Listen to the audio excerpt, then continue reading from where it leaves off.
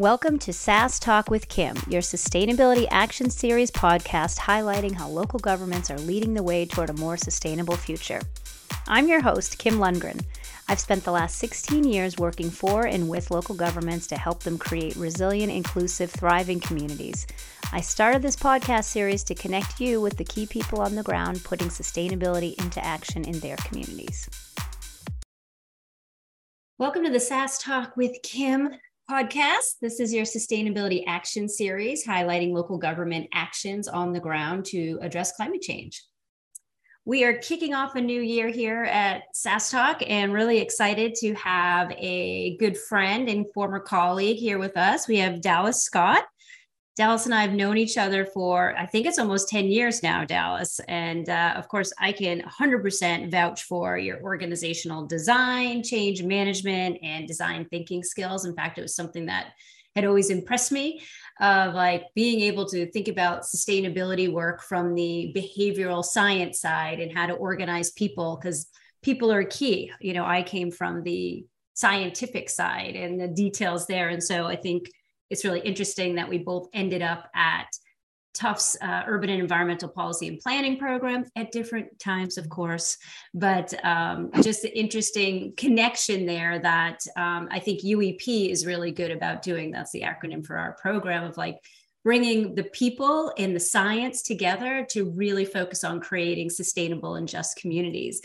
So I'm super thrilled to have you here today, Dallas. You know, of course, the work that KLA does and the works that our local government clients are doing on the ground around climate change and sustainability has to involve working with their stakeholders, working with their community. And we want to encourage that more and more. And so meeting facilitation, community event facilitation is such a huge component of this work. And I've said it before that I feel that it's a completely underrated skill set. I think a lot of folks think if you are smart, if you know the work, you know the content, that somehow that means you can facilitate a group of people to get to a decision on something or to move something forward or to educate. So really want to dive right in here on this facilitation topic and just hear from you, like, what is it? Why are people undervaluing facilitation and how can we help them think about it differently? Oh, yay. Yeah, thanks. I'm ready. Let's do this. But first, I want to say, Kim, thank you so much for having me on. And also, when we worked together, was like, oh, Kim, she's fantastic. And so it feels really nice to know that you felt the same way. Yeah, I think when it comes to facilitation, especially when people think about needing to bring stakeholders together, there's a couple of things that come up. One is, I think people fundamentally can misunderstand what it means to facilitate a meeting. I see a lot of people who maybe lead meetings or run a meeting or chair a team, but they are not going through a structured process of really guiding people through a decision-making process or even through a discussion, really, that is tapping the insights and knowledge of the full group to really get that collective wisdom.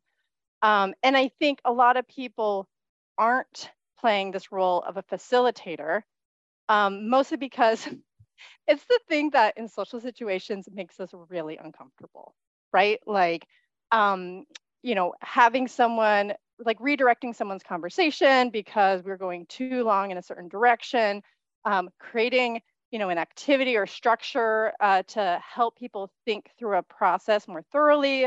I think somewhere around 4th or 5th grade, people are stop interacting in that way. And they're like, I can't create activities for them. That's like beyond, these are senior level people. And so we just end up in a place where the only thing in our toolbox is just what we've seen for so many years, which often is what I call single file line meetings. Everyone's in the same room. You just sort of hope that people address important issues in front of a big forum, and that's all you get. I also feel that there is sort of a negative connotation that comes along with engagement of stakeholders. It is becoming something that people are just like, I have to do it, so I'm just going to rip a Band-Aid off.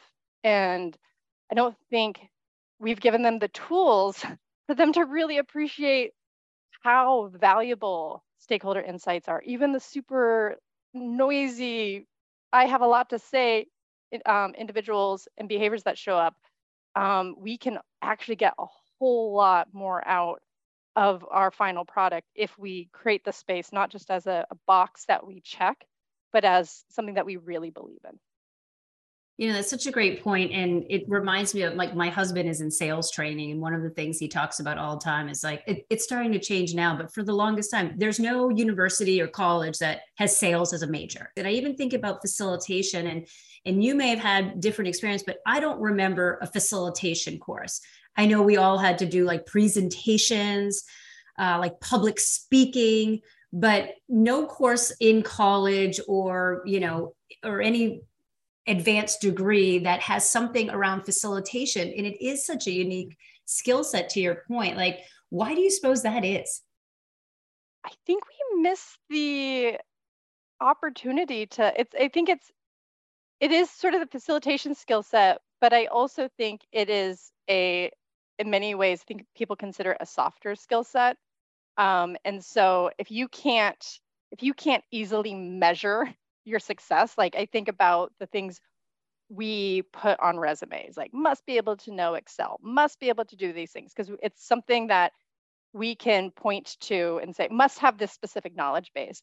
But I think so much of what we look for in an employee is their ability to sort of read the room, have some emotional intelligence, recognize how and where conversations are going.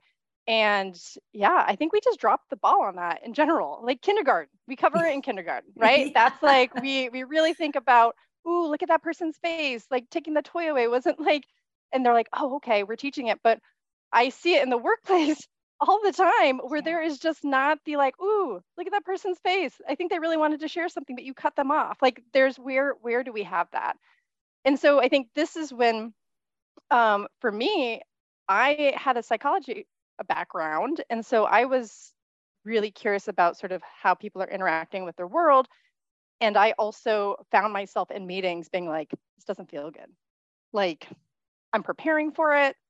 I feel like I'm doing all the right things, but I feel like every time I'm running a meeting, because at the time I was running a meeting and not facilitating it, I just felt like it was a performance. Everyone was sort of watching me.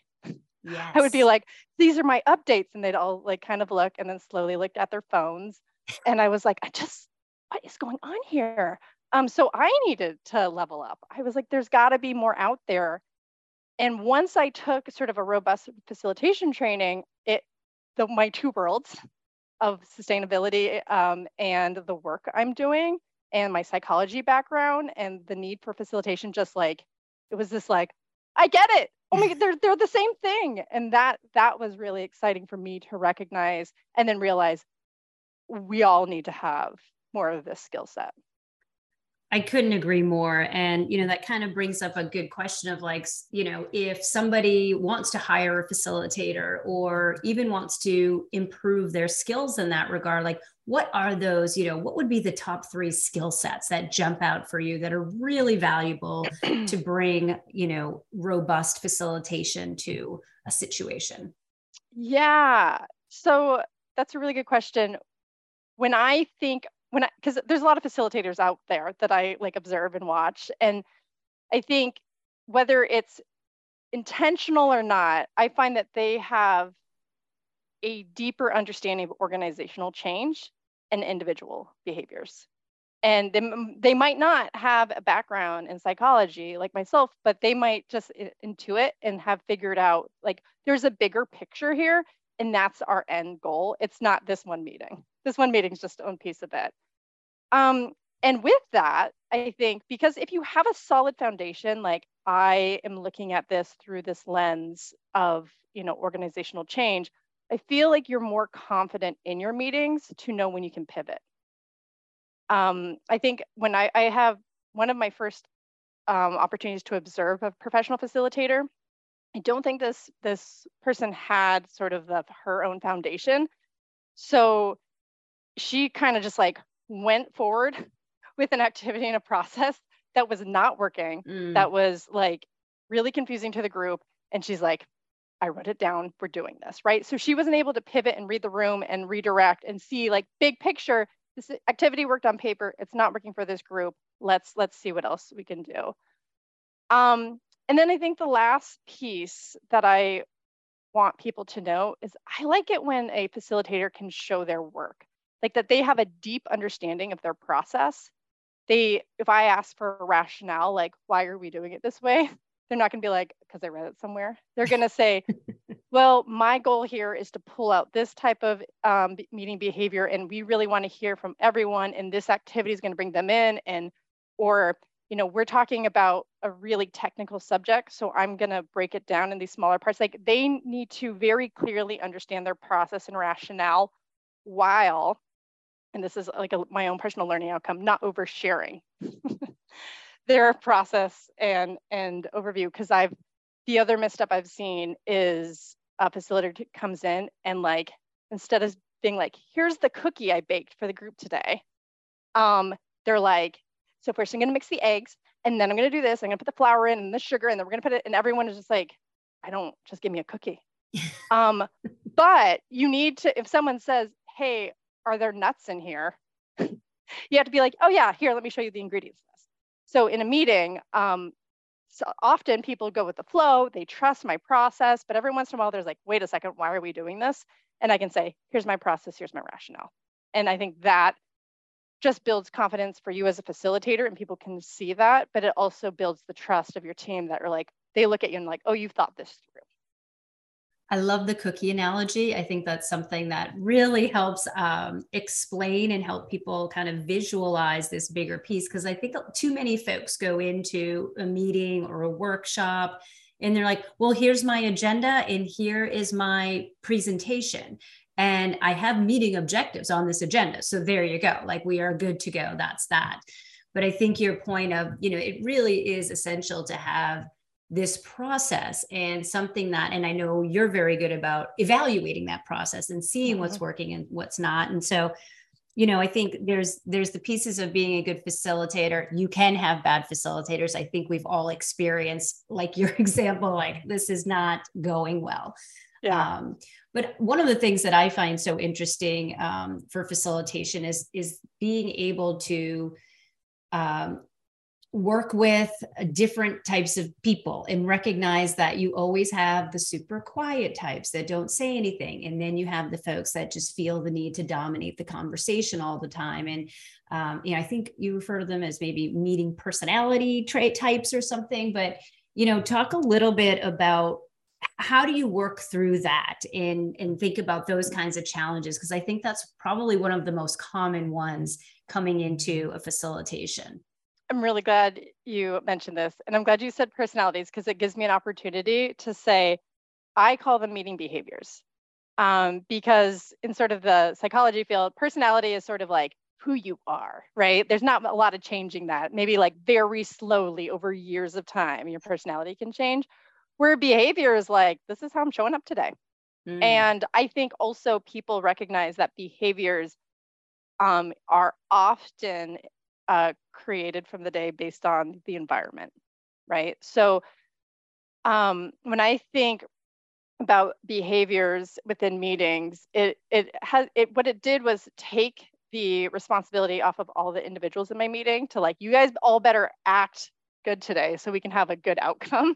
Like all 12 or 14 or 60 of you, right? Like, that's just really tricky. And it made me realize that everyone is showing up today with a specific behavior. This behavior can be someone who is sharing a whole lot of stories today because they woke up in a good mood. And also maybe their background is in drama, right? So they have practice in being in front of a crowd.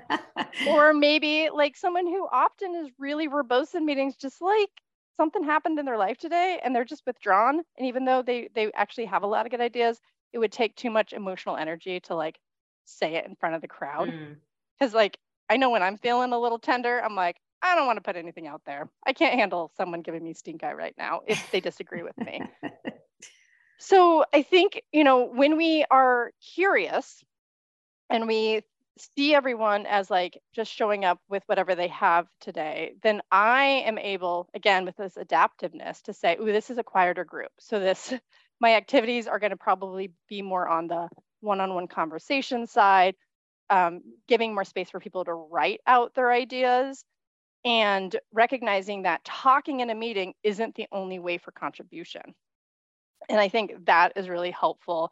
It also helps me recognize that meeting behaviors can also be based on cultural backgrounds, and recognize often sort of white, privileged, often men, have been trained to speak out in meetings, and they love single file meetings, and they in like as a collective, right? We're all can be different as individuals, but when I can recognize that that actually is also a strength, but not at the cost for the full group. So how can I balance out my meetings where someone has a behavior being maybe a little bit more, in a writing mode today, I could partner them with someone who's like really wants to speak out.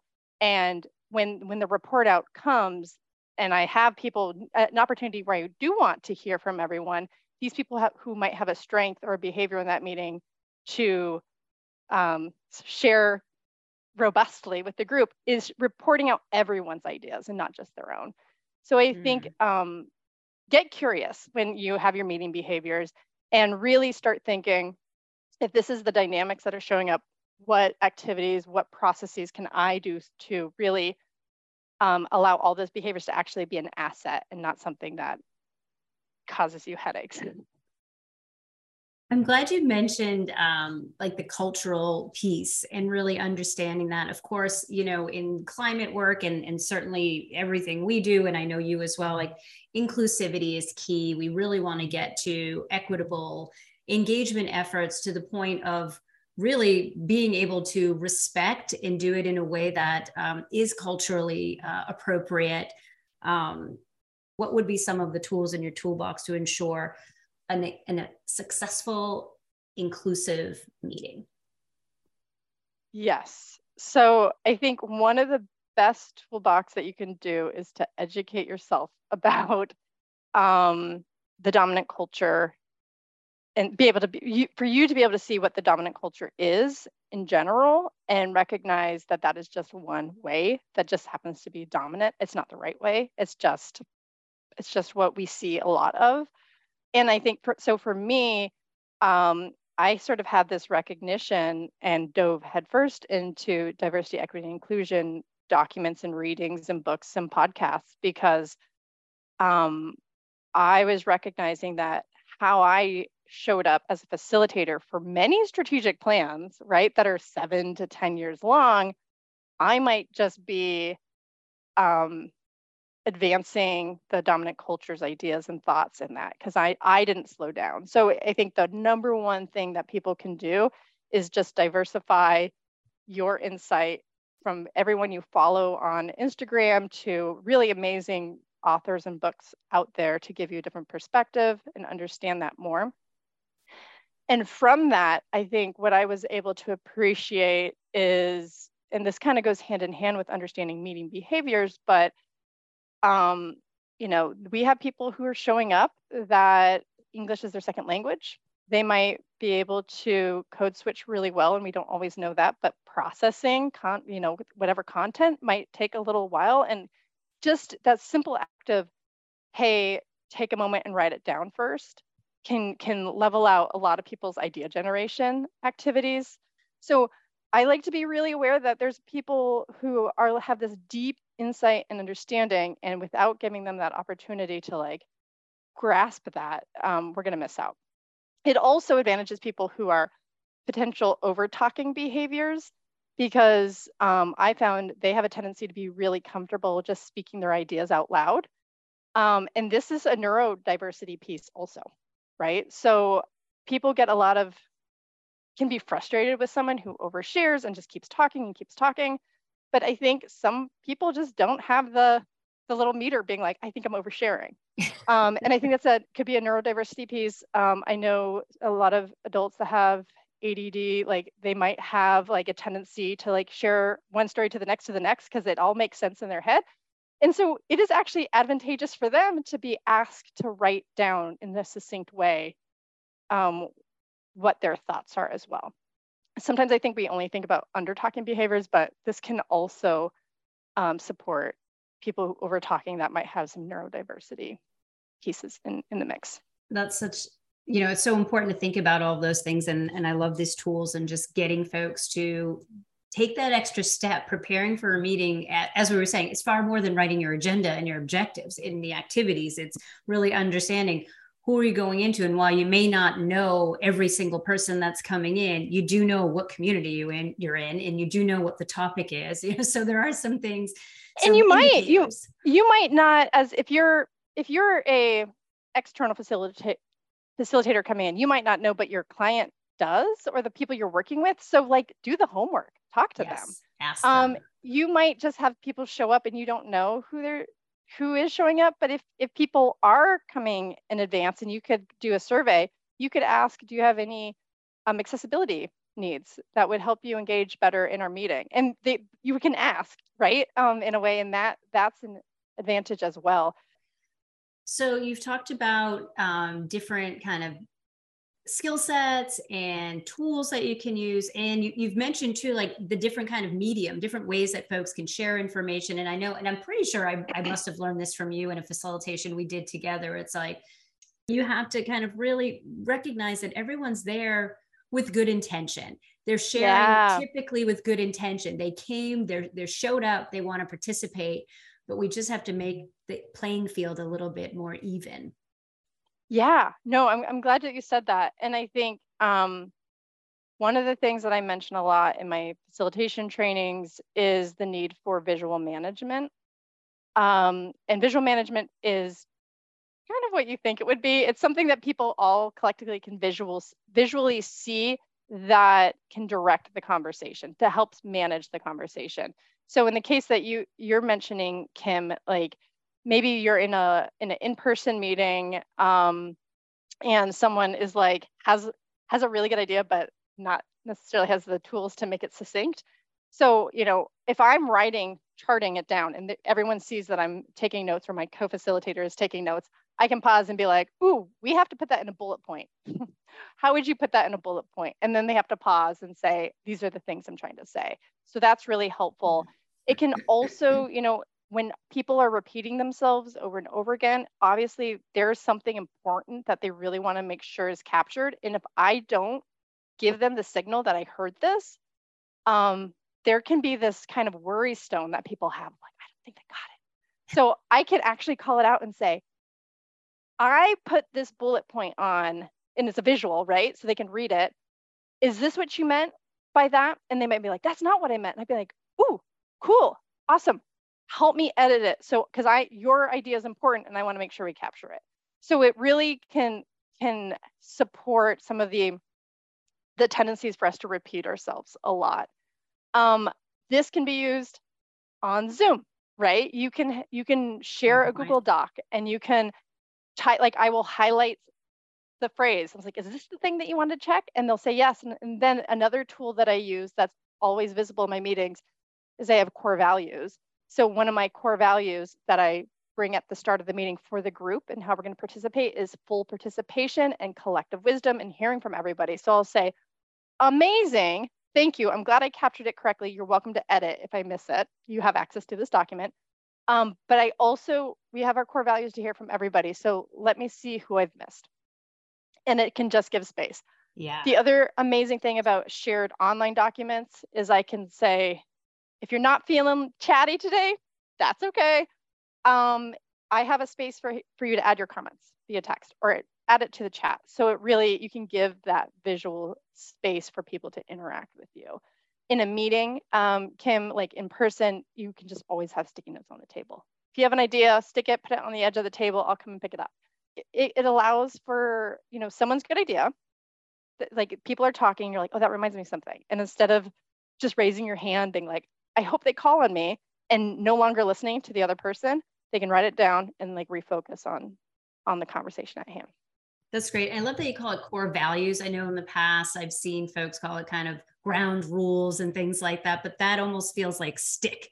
Like, this is how it's going to be. Whoopoo, we're doing this. Like, I think core values really brings like, hey, we're respecting everyone, we're valuing everyone's opinion, but some people just need to process longer than others. And then typically, those people, when they do say something, it's something so unbelievably amazing. You're like, oh my gosh, I wish you would speak more, but because they really take the time to process.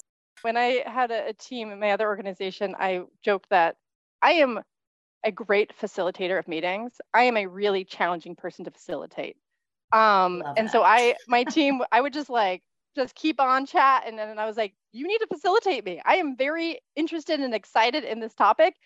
And I'm trying to be self-aware, but I lose track of time. This is where the art comes in, I think, of facilitation. Because I have seen people kind of follow the guideline of like, we only have so much time, we need to wrap this up. But I used to listen to a lot of WBUR when I was commuting more. Now that I work from home mostly, but I am totally impressed with NPR correspondents when they're like taking in calls and someone calls in super enthusiastically, but they really should only have 30 seconds. And if you want to know how to gracefully cut someone off and move on to the next topic, just like hone in on that. Listen to Meghna Chakrabarti on WBUR NPR station. And she will say like, all right, so thank you for your contribution. I'm hearing these 3 things. I'm going to take our next caller. And it's just, she's smiling. You can like feel her warmth, but she very clearly said, your time is up. And I think in meetings, I find either the facilitator just has this like deer in the headlights look, like knowing that the person is over speaking, but like they just can't get a word in. Or I've seen this like, we're done here. And no one likes that feeling. Right. So I have learned to use everywhere from body language to just like kind of almost picking up where their conversation, like where their thought process is going and saying like, oh, yes. Oh my goodness. Thank you so much. I'm just going to bring this to our group and also our core values, right? To be able to use my body to get closer or put my hand near them and like not a stop, but like a gentle way and say, I'm just going to really encourage us to get to everyone because your ideas are really important. And also I know my job is to make sure everyone's ideas are on the table. That's an interesting point. And man, I know we could just talk for hours and hours about this. I really want to come back to just quickly and just bring full circle, because I'm always saying this to my team, like pivot. If it's not working, you got to pivot, you got to pivot, you got to pivot.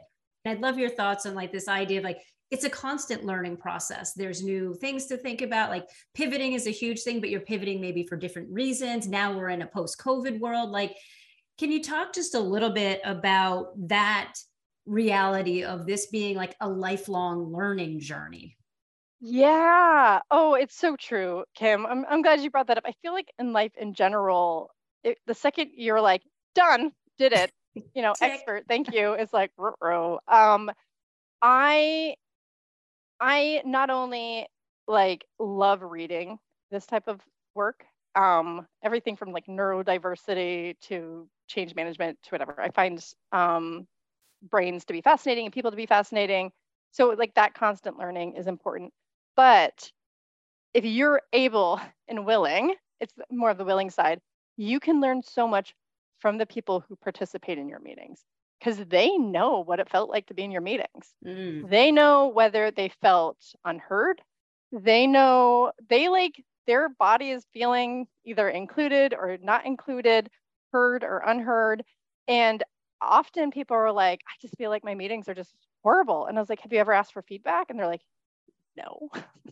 So just like a standard part of my meeting facilitation, and I let people know at the very beginning that I'm going to ask for feedback at the end. And they can give me feedback everywhere from the temperature of the room to my cadence of speaking.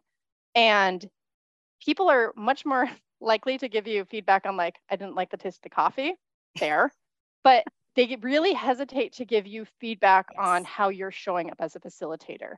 And those are the things that you need the feedback with. So I often prepare myself to be self-aware of recognizing where I overstepped, or like I'll share an info being like, I gave you an activity that was way complicated like how I was describing it. I give myself a C-. Like it was just, I could have made it easier for you. And I'm going to write that as an improvable. And I like give them the green light to be like, oh, I can also tell her that she was talking too fast. Or, whatever it is, but I have been able to grow and adapt and learn and kind of hone in this skill set, because every meeting I know that there's an opportunity for me to learn. And so it allowed me to just grow and be more empathetic and more understanding. So I highly recommend asking for feedback. I ask for strengths and improvables so people can also share what they did like, what worked for them. And so the things that I get a lot of feedback on that is working, I bring those back to meetings. And the ones that need improvable, I take it back to the shop, kind of tinker around with it and bring it back and see if I've improved. Amazing. And I know that we had that in our session with you too. And you're right, just the way you frame it makes, I think, more people feel comfortable. But you also have to feel comfortable. People don't always feel comfortable getting some negative feedback. It can hurt. I think it's a practice that's learned, but certainly one that you bring to the table and so much expertise. I know you've got your new Brain Trust series. You want to give our listeners a quick snippet of what that is and how they can access it? Yeah, thanks. So I, in January, launched the Growing Trust series, which is going to be a set of meetings, a set of workshops that are on demand, accessible. You pay for it once and you can have it forevermore. That has basically an overview of how to be a more effective facilitator for organizational change. I have my templates that I use to support specifically online meeting facilitation, but they can be used offline. And it is just a way for you to have access to this information and the nuances of it. We just kind of dipped our toe in it today, Kim, but I really frame it around the behavioral lens of facilitation. And then, going forward, there's going to be other series around feedback culture and strategic planning, like mentally getting prepared for things like that. So all of that's going to be available. And for the one that's up right now, the Trust You, 50% is being donated to Women for Women International. Amazing. So it's a great way to give back. Yeah. Well, I know I'm looking forward to checking it out because it's always a good opportunity to supplement the in-person trainings and get reminders right before a big meeting. I'm actually facilitating a meeting next week. So I will take a quick look into some of those and feel uber prepared for it. Love it. Dallas, as always, such a pleasure to see you and chat with you. Really appreciate you taking the time joining us today. And really, let's get more people facilitating better. Let's have these productive meetings. Yes, it's going to help. I promise. It feels so rewarding when you walk out of a meeting, you're like, oh, that felt awesome. Oh, yeah, absolutely. Yeah. Awesome. Thanks, Dallas. Really appreciate your time. Yeah, thank you, Kim. Thank you for joining this episode of SaaS Talk with Kim. You can listen to other podcasts in our Sustainability Action Series at saastalkwithkim.com. Remember that action is the key to your community's sustainable future. What will you act on today?